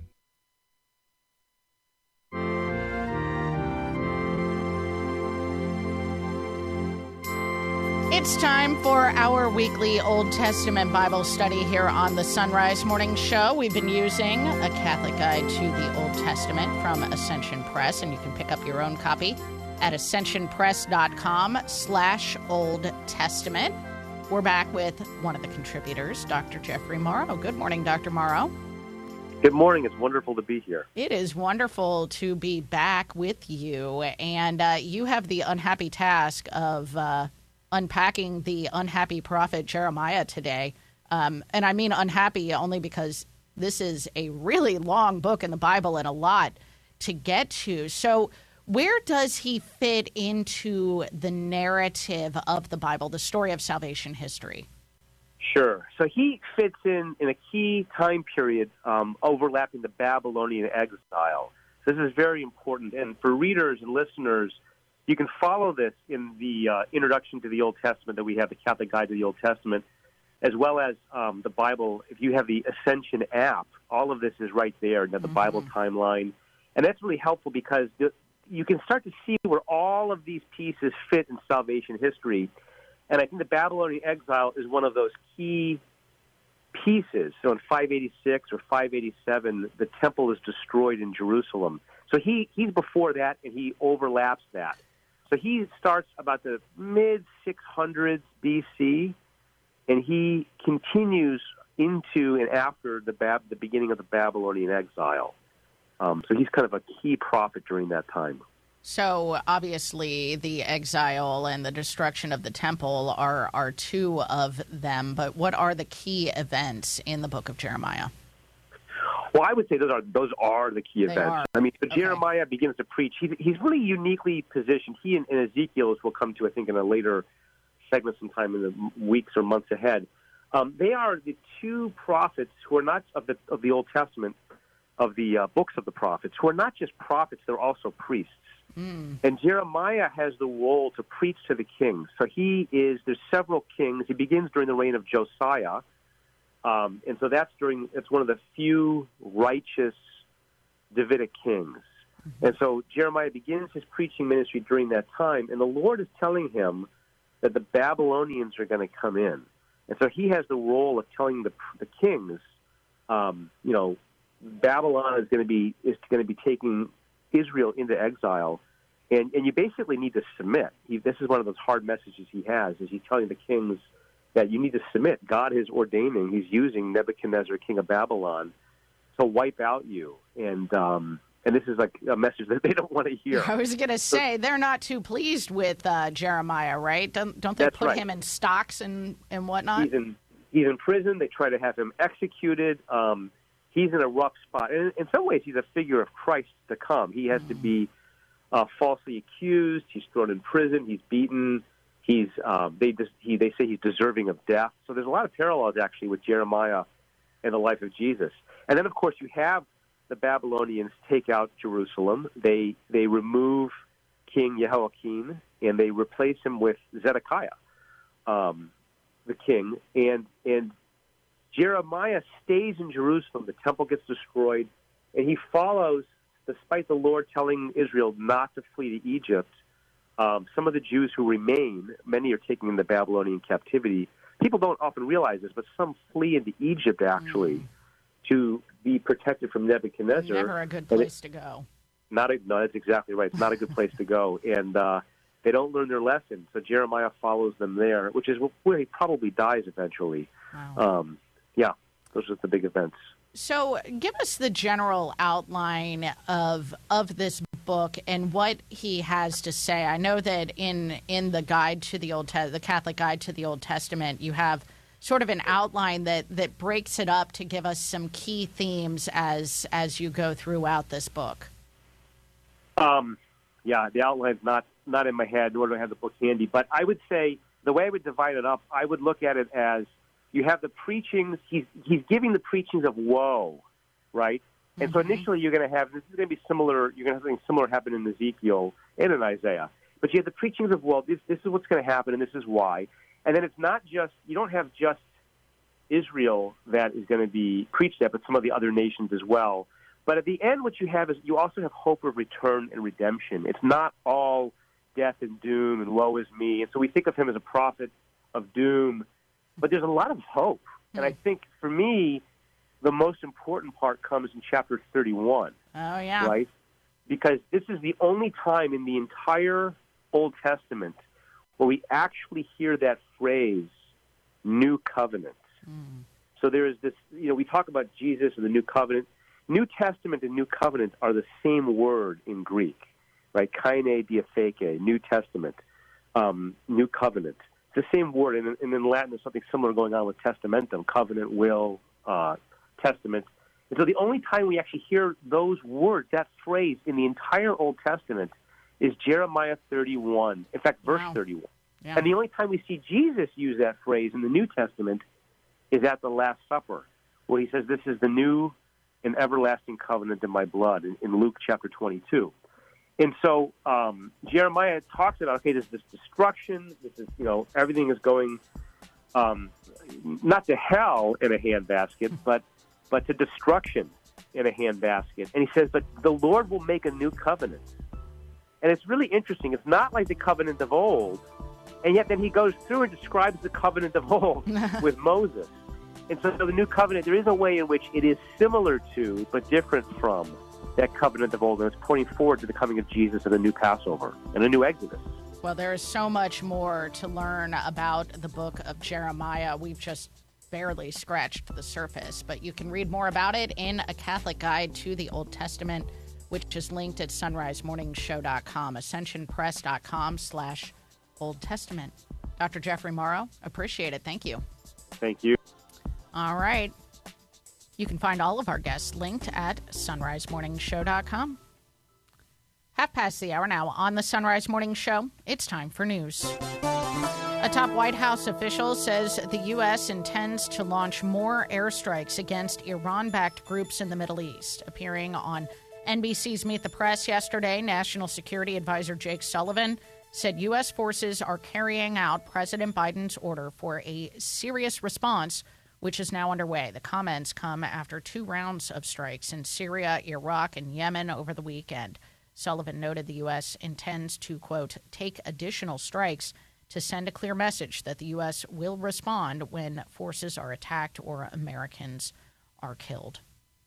Pope Francis has said peace is the responsibility of the entire human family. The Pope made a plea for peace in the world during his weekly Angelus address yesterday. He also noted those in Rome this week to commemorate the World Day of Prayer and Awareness against human trafficking, which takes place on Thursday, the feast of St. Josephine Bakhita. Pope Francis said many young people are deceived with false promises and then subjected to exploitation and abuse. He called human trafficking a dramatic global phenomenon. In his Angelus Address catechesis, the Holy Father reflected on the Sunday Gospel, encouraging the faithful to follow the Lord's example. From Vatican Radio, Deborah Castellano-Lubov reports. Follow the Lord's example and set forth, transmitting faith and hope in our loving God. The Holy Father urged the faithful to look at Jesus' ongoing movement, observing it tells us something important about God, and at the same time challenges us with some questions on our faith. Ci interpella con alcune domande sulla nostra fede.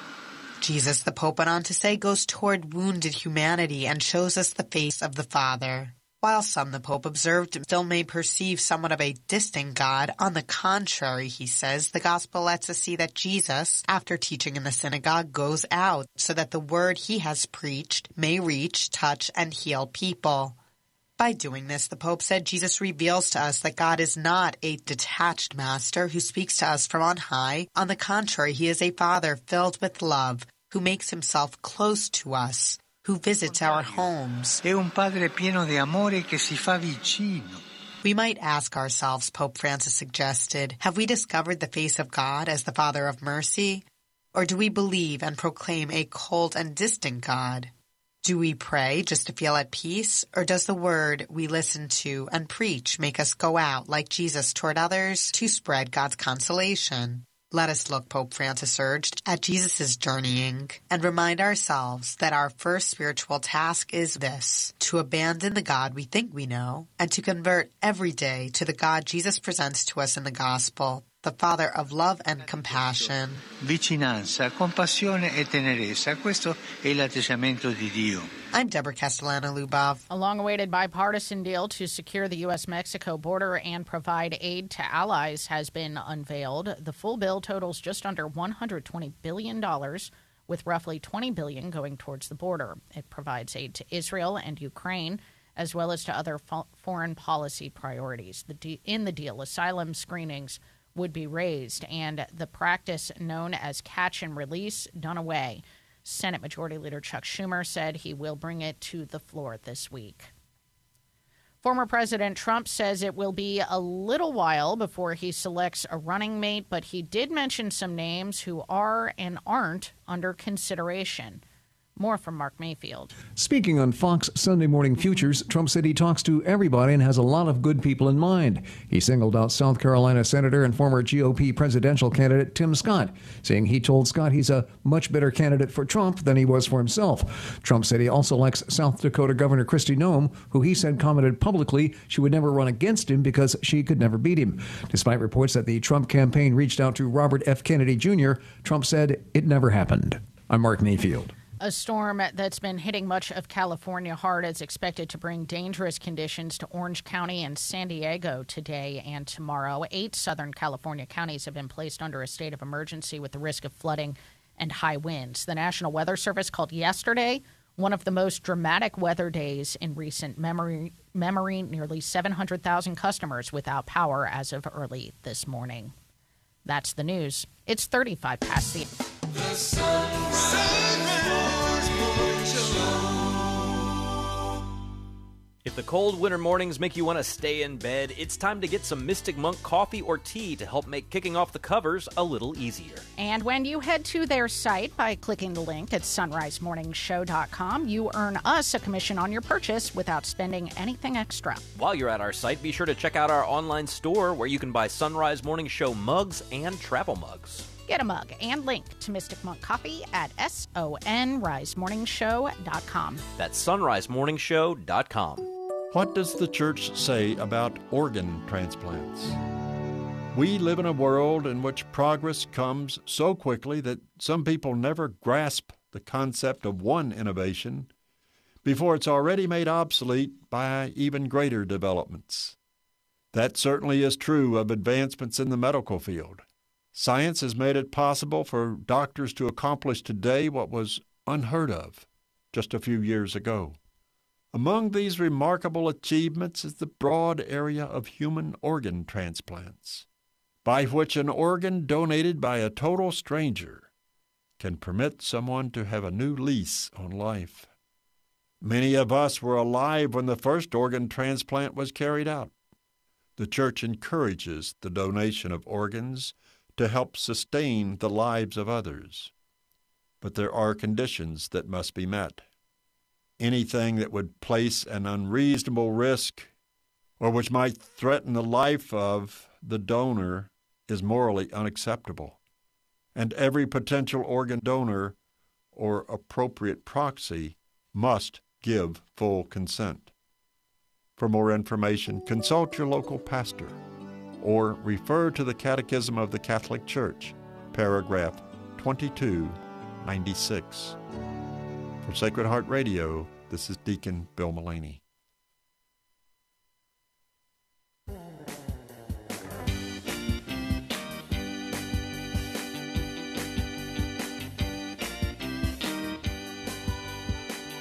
The Sunrise Morning Show continues. I'm Matt Swaim, joined now by Bear Wozniak. We've been going through his book, 12 Rules for Manliness, and some of the ways that we can be better as Catholic men of not falling into some of the traps that are out there in the culture. Bear, good morning. Good morning. Aloha, Matt. So we get to talk about providing and protecting, among other things, today. A lot of the way that the world is wired is for you to go and get what you can for yourself, get your best education that you can so you can make as much money as you can, maybe have children, maybe get married, maybe not. But in terms of, historically, how good men have viewed themselves, this idea of being providing and protecting for someone besides yourself has been a theme that we've kind of lost sight of a lot. Yeah, and it really is what makes you a man, is taking on responsibility, and facing adversity and providing and protecting. And, we have a real problem in the world today and in America with young men not seeking relationships with women and not marrying women and not having children. And they say it can be the danger of a great implosion if we don't start having more children. But the good news is that as Christians, I remember I was at the Napa Institute, and someone asked Archbishop Chaput, what is the key? What is one of the best evangelistic methods that you could, programs that you think we could use? And he said, that's easy. Get married, have a lot of children, bring them up in the Lord. That's the Lord's gospel plan. And you can see that, the fruitfulness among Catholics. But protecting and providing, having the courage to seek out and have a relationship with a woman and marry her, and protect her and provide her. As a tandem surfer, my number one job is to protect that woman. I had my wife was surfing with another man. When I first met her in Florida, I was coaching her and another guy how to tandem surf. He kept dropping her and hurting her. And when you hurt a woman as a tandem surfer, your tandem career is over if you don't protect that woman. And so my job as a tandem surfer is to paddle out, lead, by choosing the wave, catching the wave, lifting the woman, and then protecting her as she does all these extreme lifts. So we need men who will protect women and lift women. We need to be men that respect them and lift them. And men just don't do that anymore. But we need our young men to be courageous and to seek out a woman, a good woman that they can cherish and love. Yeah, and to reset our priorities, because again, the way that things are wired is for people to get the best education they can, make the most money they can, not really give themselves to anybody, not commit to anything. And you know what?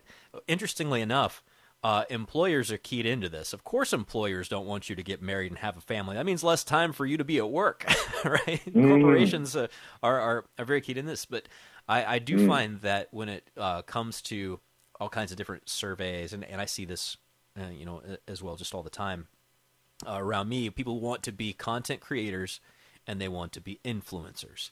Well, I can tell you the number one way to create content and influence is to have a family, right? You will be completely content creating nonstop, and I guarantee you will be an influencer. Yeah. Oh man, you nailed it. When I was out in Montana in November, I got to go to a lot of college campuses and meet with the young men, and then also with the whole church, and sometimes and the young women would be there. They were desperate for these young men to act like men. Paul said to one of his charges in Corinthians was, act like men. And then he followed that with the sentence that says, do all things in love. And so that's what a man is. He's a man who really seeks the true good for others. Isn't it interesting that God put us in a world where we are dependent on other people? You know, it's amazing to me when you go into a third world country and you wonder, how did this food even get to my table with our lack of infrastructure and everything else? But we're meant to live out our lives in relationship. And so, that greatest of relationships is to find someone to marry and have courage. I think the key scripture verse for young men today is the one that the angel said to Joseph: "Do not be afraid to take Mary to you as your wife." Don't be afraid to marry. You know what? You might get caught up in the maelstrom, and your marriage may end up in not lasting, not working out. But a real man will take that step. The Bible says that the eyes of the Lord look to and fro throughout the earth for a man whose heart is totally yielded to him, that he might strongly support him.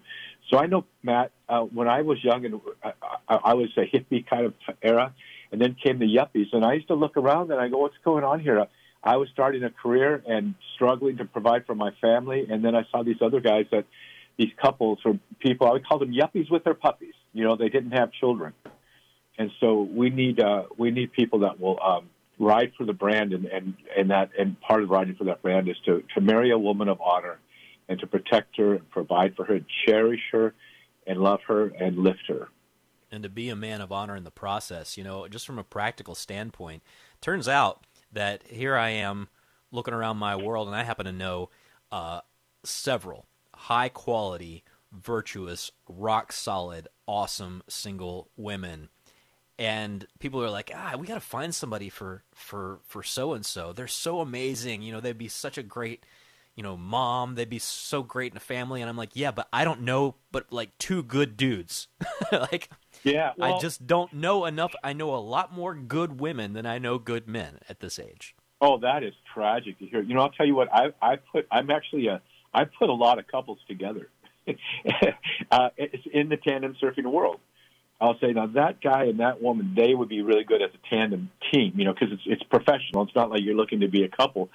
But I've had a lot of marriages and children come out of my putting this man and this woman together, and I think it's because there's something about that dynamic on that tandem surfboard of the man being in a leadership role and the man protecting this woman, and the woman sees that man and sees that he's valiant, and the woman, and she learns to respect him, and he inspires trust in her, that she trusts in him. He inspires that trust. And there's just something about that whole dynamic. But I have put together, like, I don't know if I'm a keeper, but I have a lot of couples together. Of course, the ultimate one is with my wife, Cindy. But there's some kind of dynamic in that of a man leading. He chooses the wave. He paddles hard. He lifts her. He protects her. It's something we can all, aspire to in our relationships, is to have a relationship like that. Well, I don't know what they're talking about on other radio shows this morning, but we're talking about matchmaking and tandem surfing here on the Sunrise Morning Show here. So, Bear Wozniak, if our listeners want to get your book, 12 Rules for Manliness, how do they do so? They can go to Sophia Institute Press or deepadventure.com, our website, Amazon, 12 Rules for Manliness. Where have all the cowboys gone? Awesome. Linked at sunrisemorningshow.com. Thank you, Bear. Have a wonderful day. Okay, Matt. Aloha. Aloha. Thank you, Bear. Thank you, Matt. Coming up next on the Sunrise Morning Show, Stephanie Mann joins us to continue our series on Father Henry Sebastian Bowden's Mementos of the English Martyrs and Confessors. So if you've got your copy, turn to February 6th. That will be the entry that we are discussing this morning with Stephanie. Plus headlines, it's 1:45. Let's see, if something costs less, but people are happier with it, that sounds like something to look into, and that is Medi-Share. Maybe you've heard switching to Medi-Share to pay for health care can save many families up to $500 a month, and that is huge. But it's also true that people are way more satisfied after making the switch, too. The member satisfaction rate for Medi-Share is double that of the typical health insurance plan.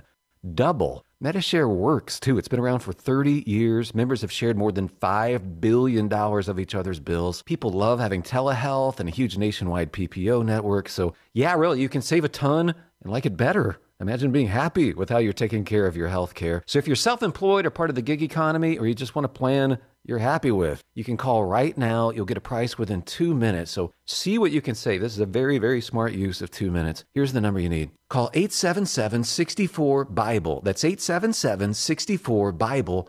877-64-BIBLE.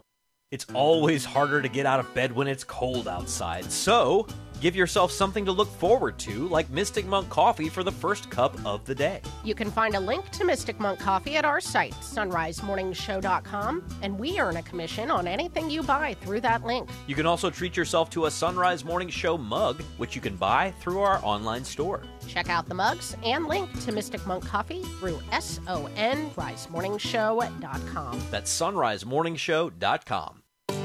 Just a Guy in the Pew podcast features Catholic man to Catholic man talk in real honest conversations from the heart, discussing the struggles, challenges, and unimaginable joy of following Christ.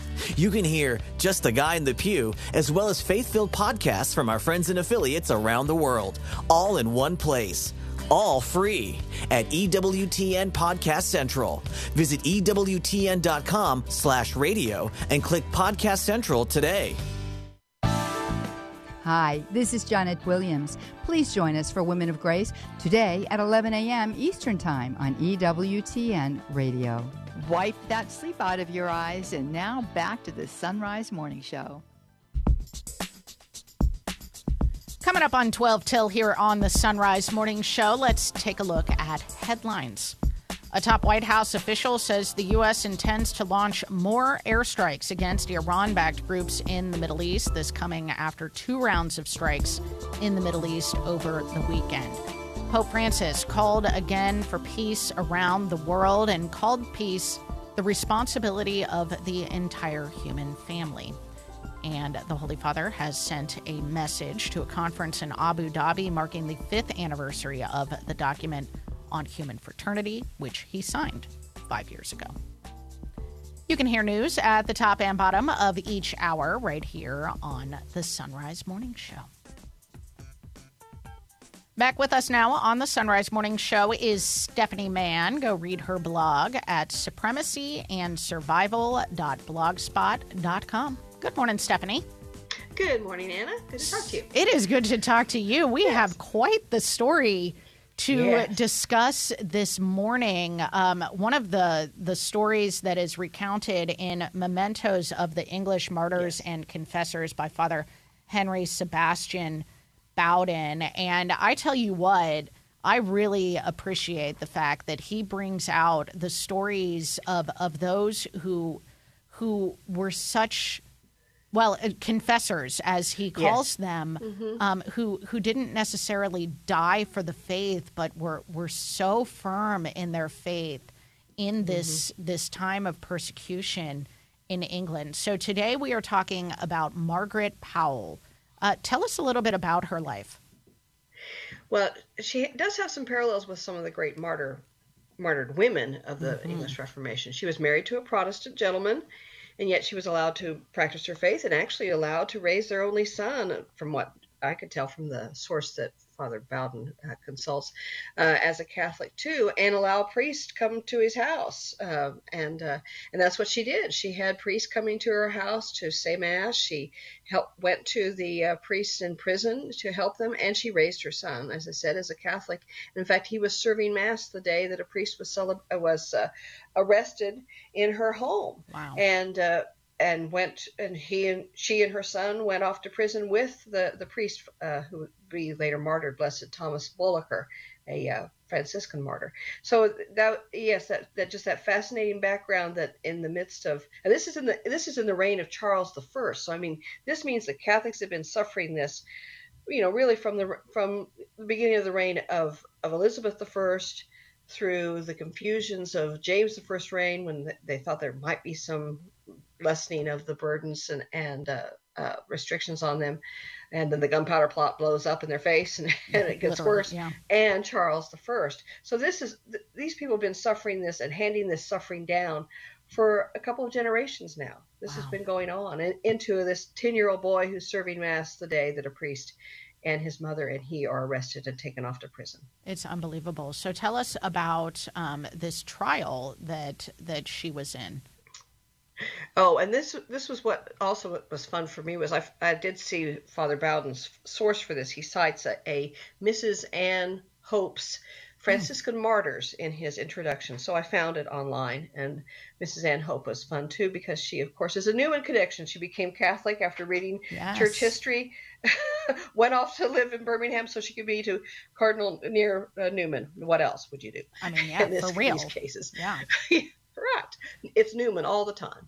So she was at her trial, and they tried to convince her, like as they would, since she was merely a woman, to renounce the Catholic faith. And she says, "Why would I do that? Yeah. It's the true faith. I've been living in it all my life. I can't do that. I would rather die than do that."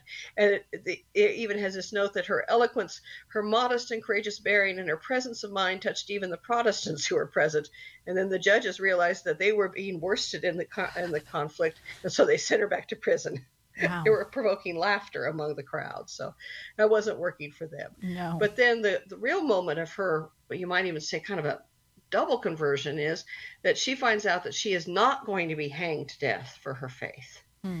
And she had been, I guess, as someone would, hearing they're convicted and sentenced to death, she'd been preparing for it. And then she hears she's not going to be. And for a moment she's disappointed. And then she realizes, no, this is God's providence. I'm supposed to continue in this work. That's what God has wanted me to do. So I shouldn't repine because I don't get to do what I wanted to do most of all, which is suffer for my faith. I just have a new way of suffering. So, I mean, that's also remarkable. Like you say, what a strong and amazing representation of the faith and persistence in the faith, even when you don't get to suffer for the faith the way you thought you were going to. It's amazing. What a position she was in. I mean, the last couple of lines in this entry in Father Bowden's book says she was sent back to prison, and there on hearing that Father Bullocker was condemned to death, but that her sentence was deferred, she burst into tears. Yet quickly recovering herself, she offered her new lease of life to God as obediently as she had accepted death. I mean, what a moment to, and what a lesson for all of us, Stephanie, in accepting what God wills for us, whether that be something as, shall we say, grandiose as being martyred for the faith, or being sent to prison to be largely forgotten until, this book comes out again in the 2020s. Yes, that's true. And the uncertainty that one thing is death is certain.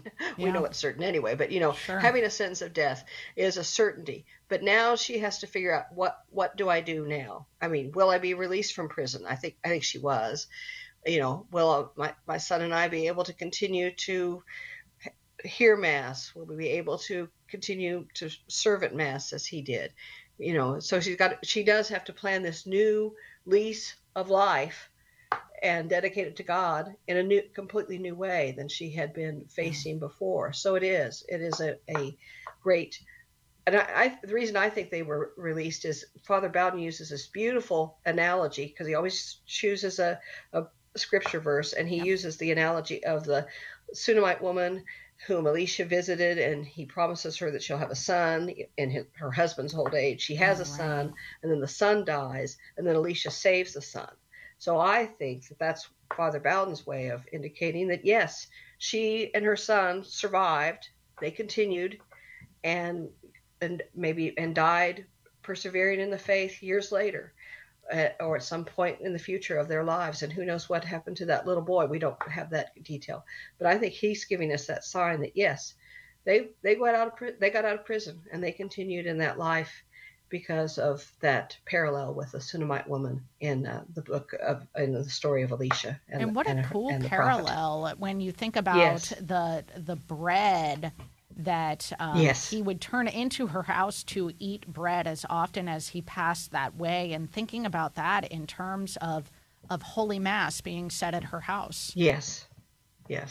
Margaret Powell is the great woman Blessed Thomas is the Prophet Elisha, and the bread is the Holy Mass. That's Bowden's analogy, and so I think it's just beautiful. It's one of the best selections of and surprising selections of verse and title, but it fits so beautifully with this story. It really does. And there's so much more that you can read on Stephanie's blog. One of the things that I most appreciate about this series is how much digging she does to put more meat on the bones of what we get in Mementos of the English Martyrs and Confessors, which you can find from Sophia Institute Press. And, of course, you can find Stephanie linked, as always, at sunrisemorningshow.com in our show notes. Stephanie, thank you so much.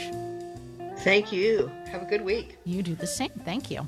All right, that'll do it for this national edition of the Sunrise Morning Show. May God bless you and keep you and grant you his peace.